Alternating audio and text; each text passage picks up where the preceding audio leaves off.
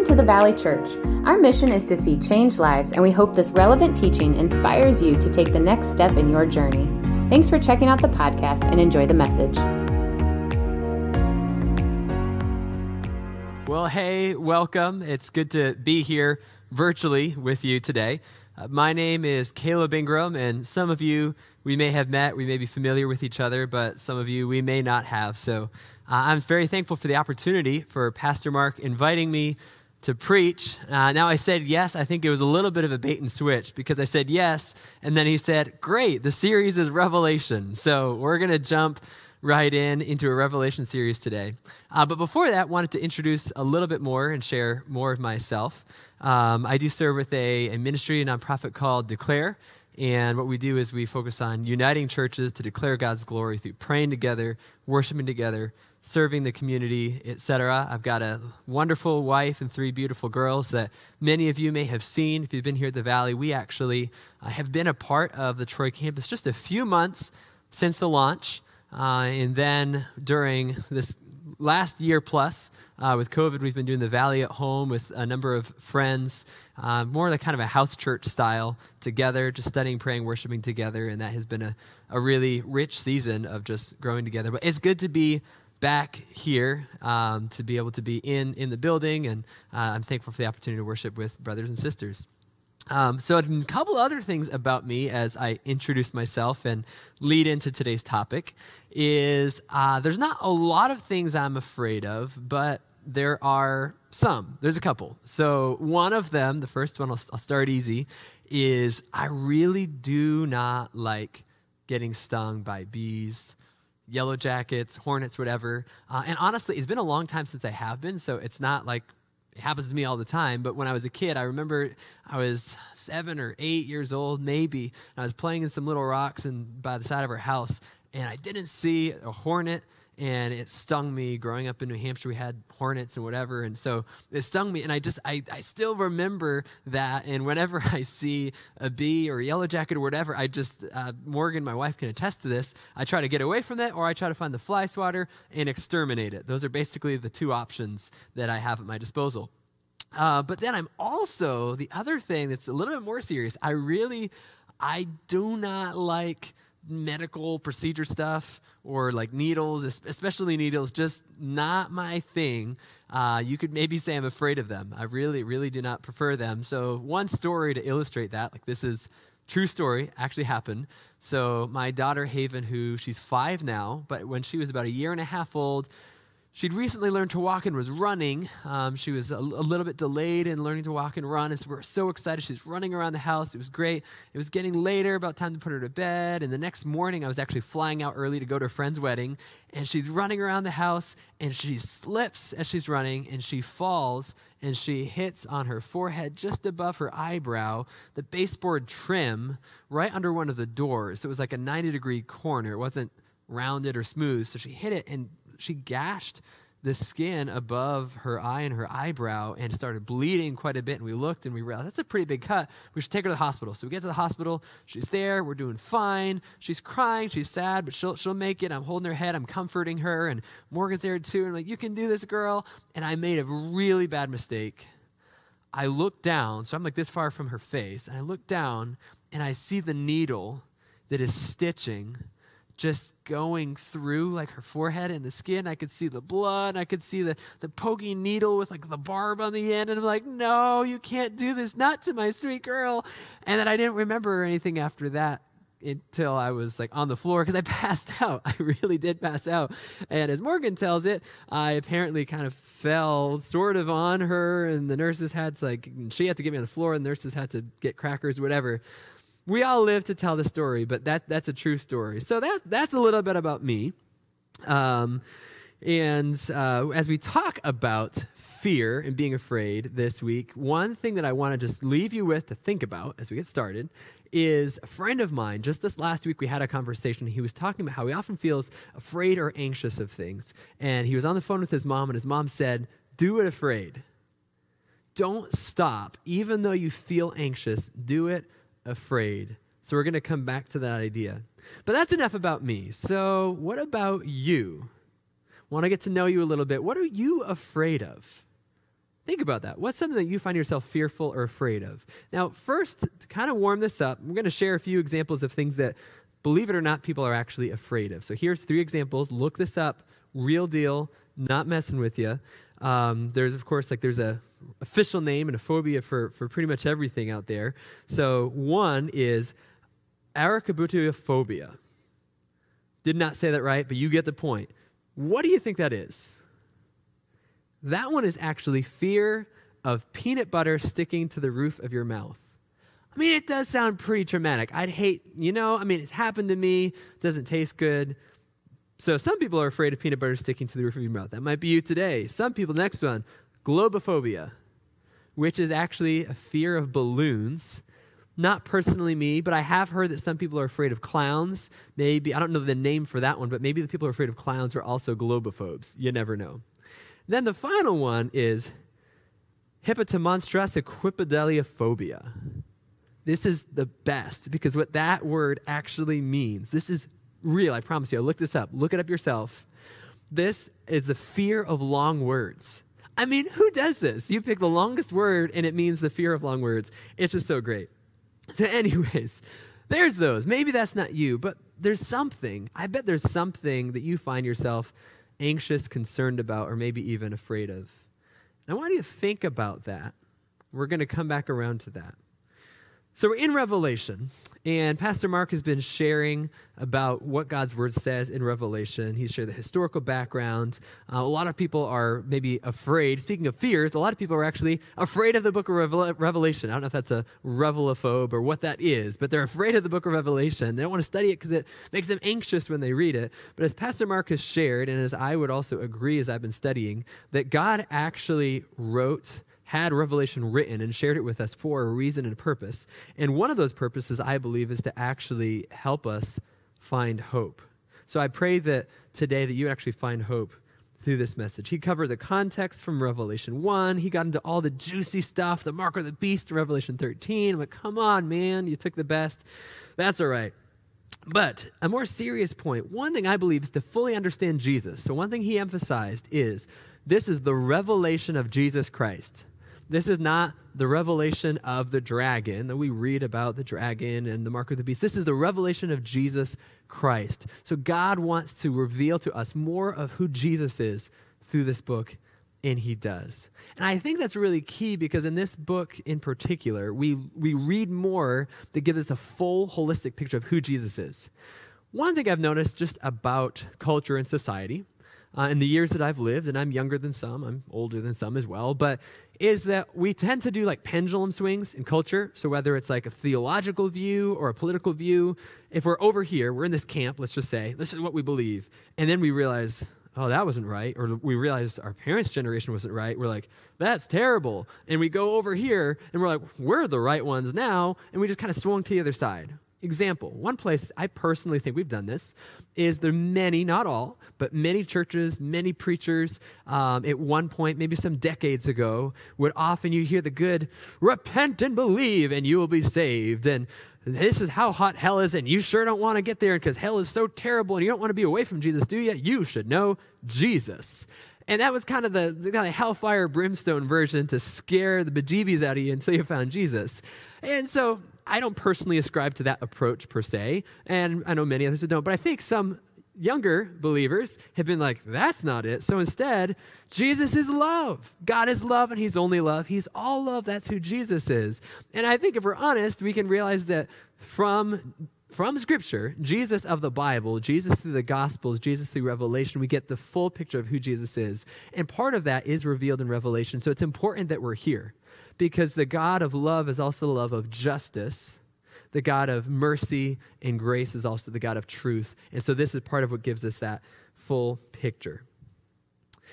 So this message in particular, I'm going to be zooming in on chapters 2 and 3 first, and then zooming in a little bit farther on chapter 2, verses 8 through 11, which is the letter to the church in Smyrna. But context, what's going on in chapters 2 and 3? Jesus is basically dictating letters. So these are red letters, and people talk about, I want to follow the red letters. Well, here are some of them. 2 chapters of red letters, Jesus speaking and dictating these letters or tweets, to put it in kind of modern day terminology, these short, succinct messages to each church. 2 chapters, and he addresses 7 churches within them. So not a ton of information. It's pretty packed in there. And the 7 churches are the churches of 7 cities: Ephesus, Smyrna, Pergamum, Thyatira, Sardis, Philadelphia, and Laodicea.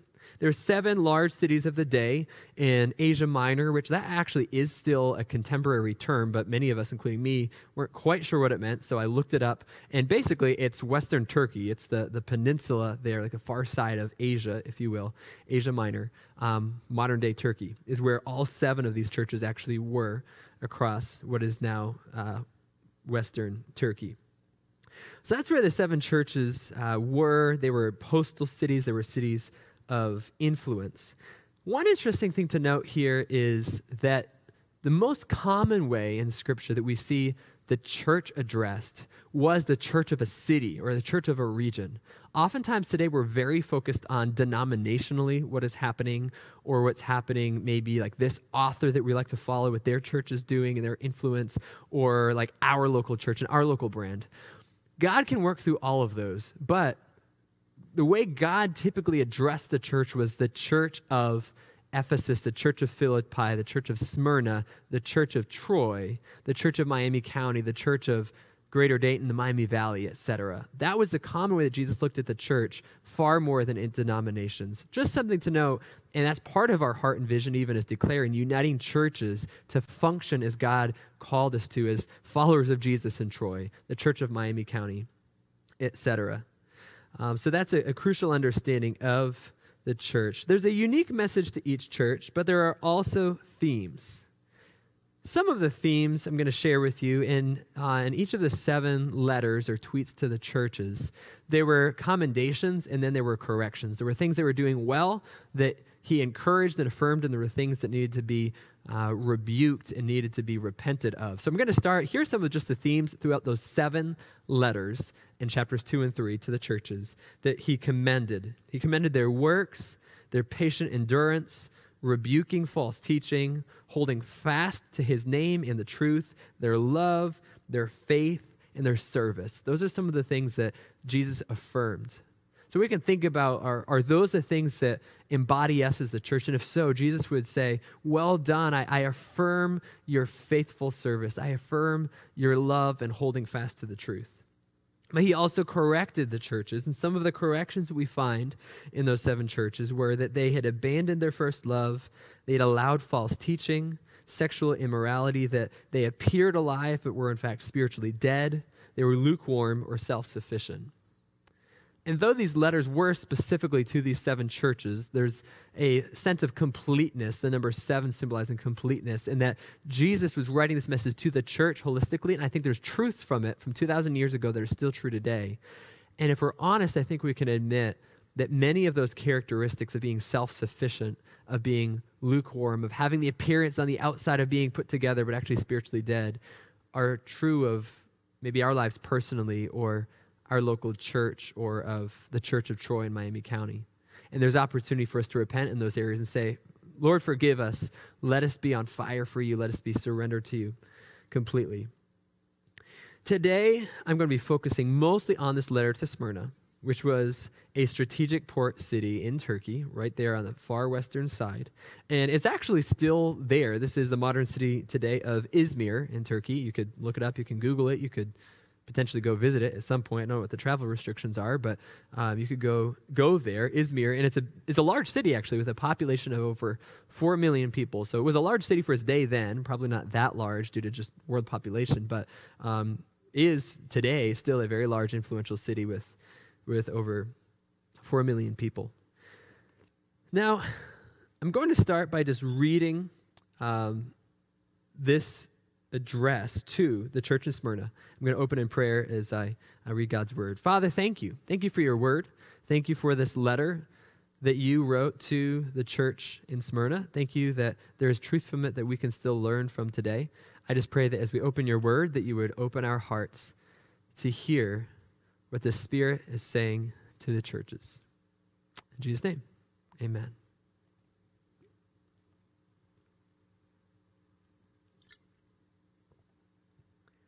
So in Revelation 2, verse 8, "And to the angel of the church in Smyrna write, the words of the first and the last who died and came to life.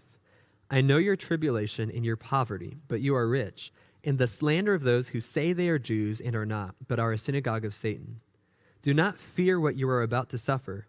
Behold, the devil is about to throw some of you into prison, that you may be tested, and for 10 days you will have tribulation. Be faithful unto death, and I will give you the crown of life. He who has an ear, let him hear what the Spirit says to the churches. The one who conquers will not be hurt by the second death." So that's the passage, and we're just going to break it down one verse, one line even at a time. So from the beginning, Revelation 2, verse 8, it says, it began, "And to the angel of the church in Smyrna write."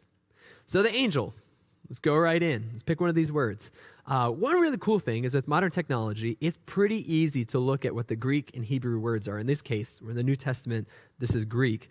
So you can go to BibleHub.com like I did this week and just be like, okay, what's that word angel in Greek? So I looked it up, and it is Strong's number, that's how they classify them, 32, agolos. And it is angel or messenger is how it's most commonly translated. And it can mean, it often means a heavenly messenger, like an angel as we think, like Gabriel coming. But it also can be a human messenger, someone who's just delivering a message. Now, I don't think we actually have enough indication in the text that we know for sure who we're talking, or is this a spiritual angel? Is this a heavenly angel? Is this like a person? Is this the pastor? Is this someone who brought the letter from city to city? I don't think we can prove that, so I'm not too worried about that.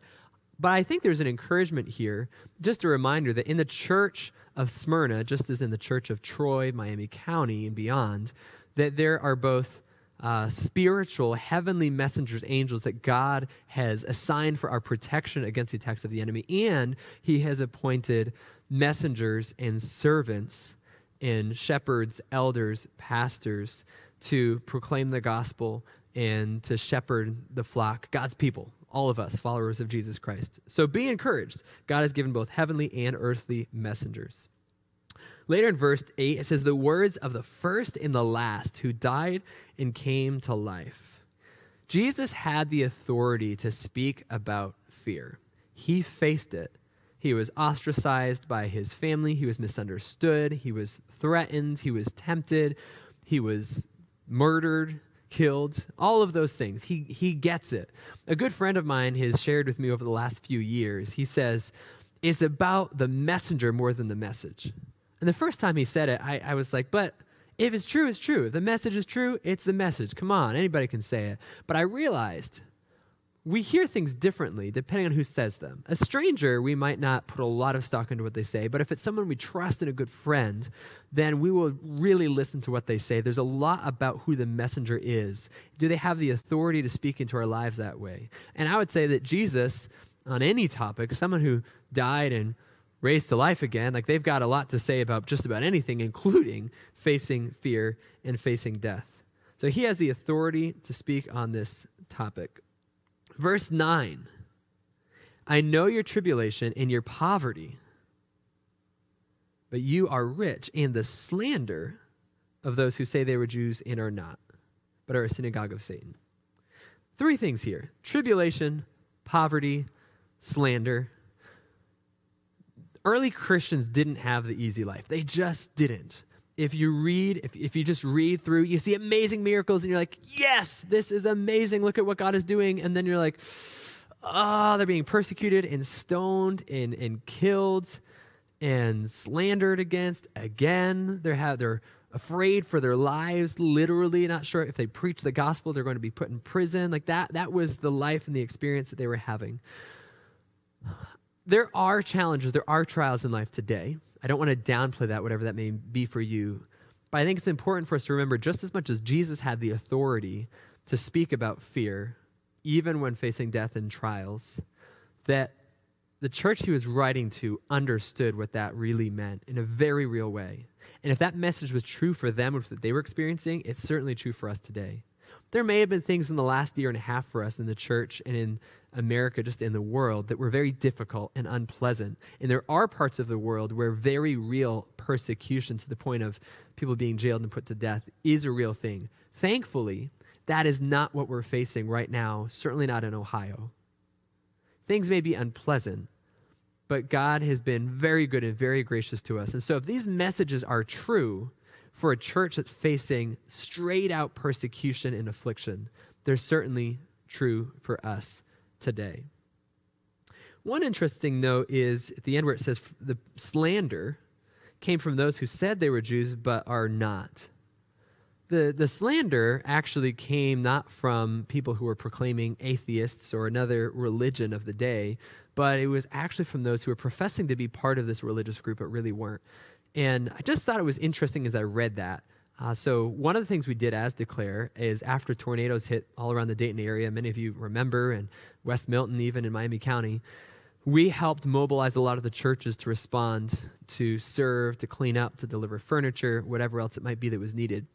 And so we had been doing that. We built relationships with nonprofit leaders that were not faith-based organizations. They were just serving in the community in the region as well. And at some point, a few months in, we got feedback from one of the nonprofit leaders who was not a Jesus follower, but that one of the other church leaders had come to her and had said, "Why are you working with that Declare group? Because have you read their core beliefs? There's things there we don't agree with and we don't think are good, and you should not work with them." And thankfully, the nonprofit leader actually said, "Well, I know them, and I love them, and I know their love for us, and I know their love for people who have been impacted by this. I'm going to keep working with them." So it's just very interesting that the biggest pushback we got from that individual and multiple others were actually other church people. There is sometimes persecution that comes from outside forces, but it's just interesting there, and even some of what I've seen, some of that challenge comes from even within the church. Verse 10. "Do not fear what you are about to suffer. Behold, the devil is about to throw some of you into prison, that you may be tested, and for 10 days you will have tribulation." We will face challenges.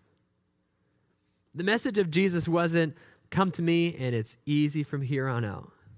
And we need to understand that, because if we don't, if we invite people, or if we ourselves were invited into this relationship with Jesus with that understanding, at some point later we'll be very discouraged and very disillusioned. And we've seen this firsthand at times, where if you're told that you will never have challenges and a loved one will never pass away, when inevitably it's time for us to pass from this life into the next, or for a loved one to do so, or someone has been sick or in a car accident, we don't know how to reconcile that in our heads, because we believe that bad things won't happen to us if we follow Jesus. But then when they do, we think, but is God not good? And so I just want to make it clear that what God teaches in Scripture is that we will encounter trials. So I think part of what God is doing in this passage in Revelation is he is warning us and preparing us. He doesn't want us to be caught completely off guard, that as we follow him, just as he suffered the invitation of following Jesus, so if you follow someone, you experience what they experienced. Jesus was perfect.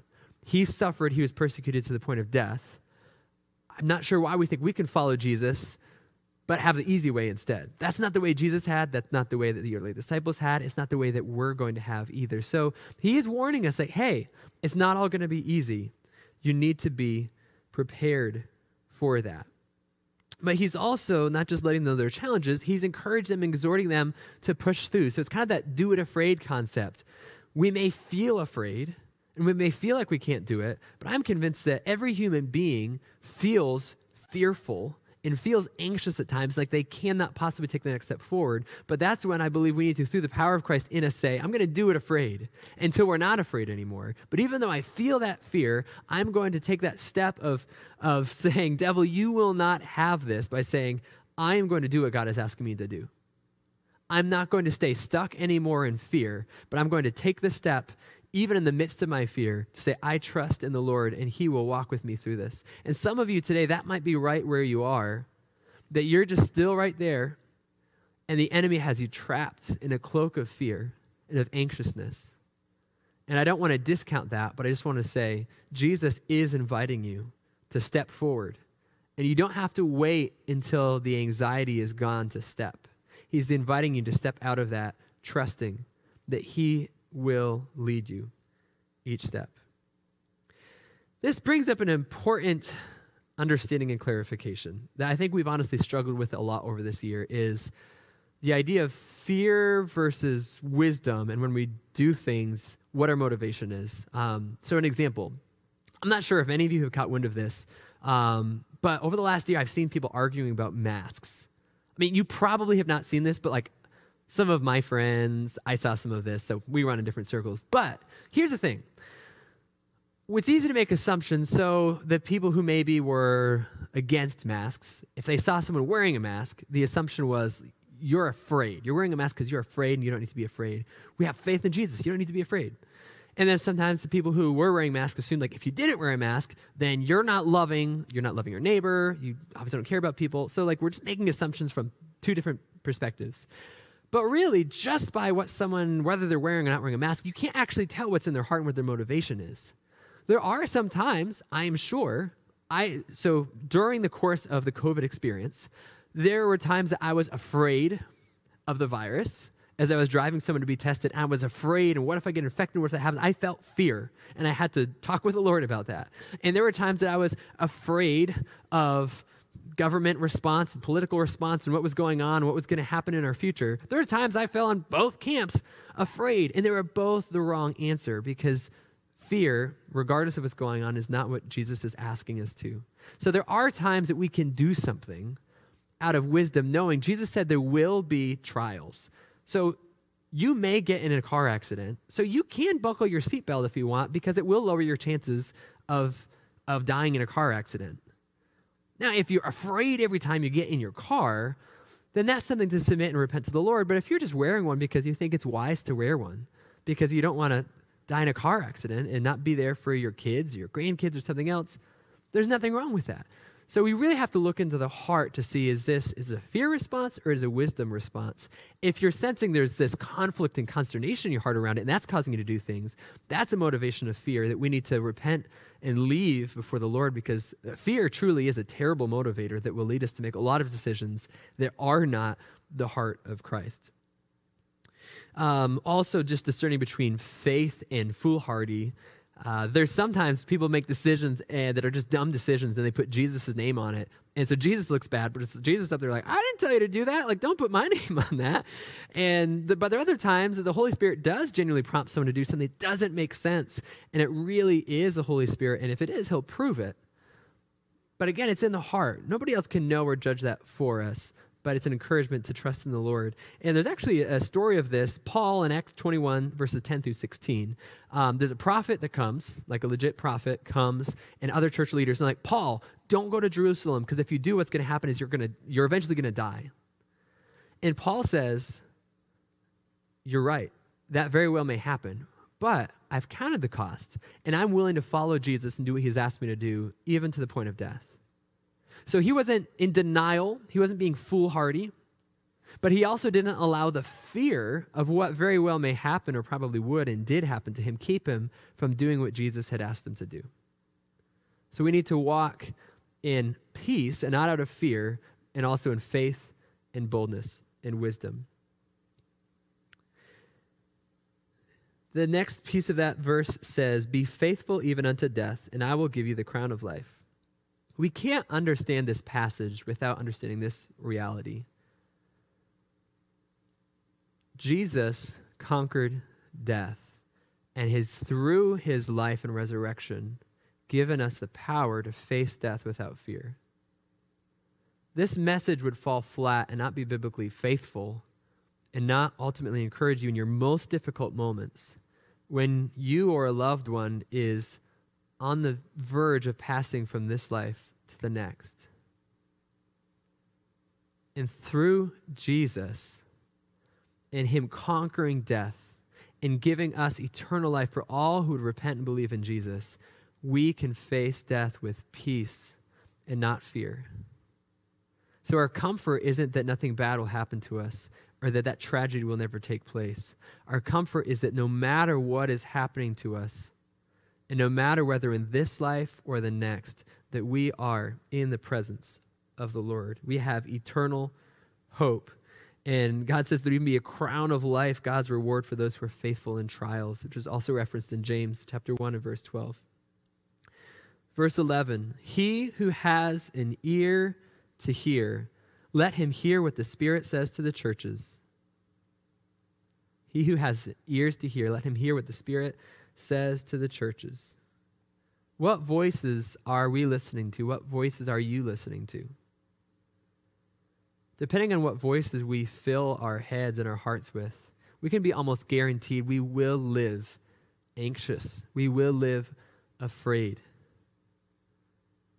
The news media on any political persuasion does not exist to speak truth and to speak peace into your heart and your life. And so if that's what you're filling your heart and mind with when you watch it, I would just ask, when you're watching or reading or listening, do you find yourself filled with peace, filled with joy and comfort? And if not, then I would say be very careful how much of that you allow into your heart and into your mind, because what we feed ourselves with, what we fill ourselves with, is what we will find ourselves living out and speaking out and feeling.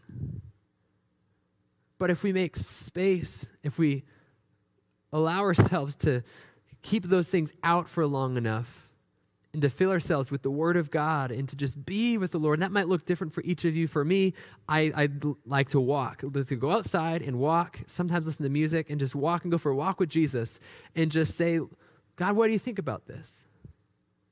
And I try to stop and I try to listen, and God pretty much never just tells me a sentence out loud, but as I walk, he brings truth to mind. He reminds me that he's there with me, and he fills my heart with peace and comfort, even through the most difficult times this year when I was so confused and so overwhelmed. He who has ears to hear makes space to hear what the Spirit is saying to the churches. The one who conquers will not be hurt by the second death. That's the end of verse 11. Christ has given us power to face every fear and every tribulation, even to the point of death, with hope. Just as Romans 8:37 and 38 that people love to read about, that nothing can separate us and that we are more than conquerors through Christ who loved us. If you keep going, it actually talks about nothing, including whether it's sickness or death or demons. Even though verses before it says that we're actually being persecuted to the point of death, that's the context that it's in. But it's saying in the midst of that, nothing can stop us. We are guaranteed to be victorious, overcomers, whether in life or death. The devil and his schemes cannot stop the destiny that God has for us. We're more than conquerors, and we will not be hurt by the second death. So what's the second death? Revelation chapter 21 in verse 8. But as for the cowardly, the faithless, the detestable, as for murderers, the sexually immoral, sorcerers, idolaters, and all liars, their portion will be in the lake that burns with fire and sulfur, which is the second death. So now I sound like those old school preachers I was talking about that go hellfire and brimstone. But here's the thing, we need to realize that according to Scripture, as faithful as I can understand it, there is eternal life and there's eternal punishment. We will either be with the Lord or separated from the Lord. But when we were in Christ and when we have confessed our sin to the Lord and said, Jesus, we need you, come and make me clean, that he redeems us and he renews us, and he forever charts the course for us to be with him in peace and paradise for eternity. And so let me read about that. If that is you today, this is the promise that we have, that nothing can separate you from. Revelation 21, then I saw a new heaven and a new earth, for the first heaven and the first earth had passed away, and the sea was no more. And I saw the holy city, New Jerusalem, coming down out of heaven from God, prepared as a bride adorned for her husband. And I heard a loud voice from the throne saying, behold, the dwelling place of God is with man. He will dwell with them, and they will be his people, and God himself will be with them as their God. He will wipe away every tear from their eyes, and death shall be no more. Neither shall there be mourning, nor crying, nor pain anymore, for the former things have passed away. If we keep going, it says, the one who conquers will have this heritage, and I will be his God, and he will be my son. That is the promise that we have in Jesus, that in either life or death, persecution, trial, sickness, loss of a loved one, children that aren't walking with the Lord, we can trust and rest in the Lord, that he is good and he is faithful. So let's bring this around full circle. What are you afraid of? What do you find yourself anxious about? We can't do this alone. All of us face temptation and struggles and challenges and loneliness and all of those things at some point. We need to walk this together. As we know, Hebrews 10:25 just talks about not forsaking to gather together. And to tie it into Revelation, it says, and even more as that day approaches. So I'm not going to go kooky on you and tell you what day he's coming, because I don't know that. But I know today is a day closer than yesterday. He is returning. To not forsake gathering together. That coming together in that house church has been such a source of encouragement in a crazy year that we needed, and I would feel so overwhelmed just coming together and worshiping the Lord together and just eating food and fellowshipping together with brothers and sisters in Christ was so important. So I'm glad that you can watch this online, but I would encourage you and even exhort you and challenge you, if you don't have a community that you are being with in person, growing with in Christ, please, would you find that? Would you call a friend and say, hey, can we get together? Start somewhere. Let's find hope together in the God who gives us the power to overcome fear and death. I would love for you to take some time, take a few minutes maybe right now, and write down, name the thing or the things that you find yourself most consistently worried and fearful and anxious about. God already knows. You can be honest with him. Maybe it's just us starting to be honest with ourselves. Write it down. Write down when you find yourself just so overwhelmed and you can't stop the thoughts swirling around. What are those things that come to the surface? And then this week, I want you to ask the question, what does the Holy Spirit say to the church? What does the Holy Spirit say to me about this fear, about the situation I just wrote down? What does the Holy Spirit speak into it? Where does the peace and truth of God's word speak into the situation? Not the noise of maybe friends who are giving bad advice or media and other influences that are overwhelming, but to remove those and say, Holy Spirit, give me ears to hear what you would speak to me about this, and to find peace in his presence. Father, I pray right now that you would give us ears to hear what your Spirit is saying to the churches, what your Spirit is saying to the Church of Troy in Miami County, even to the Valley Church, even to our hearts specifically. Would you remove those distractions? Would you give us the discipline and the courage to not continue to invite those overwhelming and all of that noise and all of the clutter that we don't need in our lives and in our hearts, in our minds? Would you give us the wisdom and the boundaries to be able to say no to that, and instead to have space in our calendars and in our hearts to be filled with the truth of your word and fellowship and encouragement with brothers and sisters in Christ? Father, I pray for those today who are just so overwhelmed, so fearful and so anxious, and maybe feel they can't talk to anybody about that. Lord, I pray first that you would meet them right where they are, that they wouldn't feel more judgment because now they're living in fear, but God, that they would just hear you inviting them to say, release that to me today.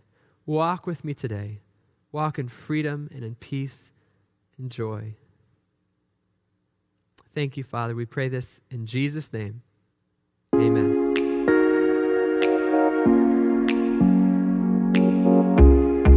Thanks for joining us today.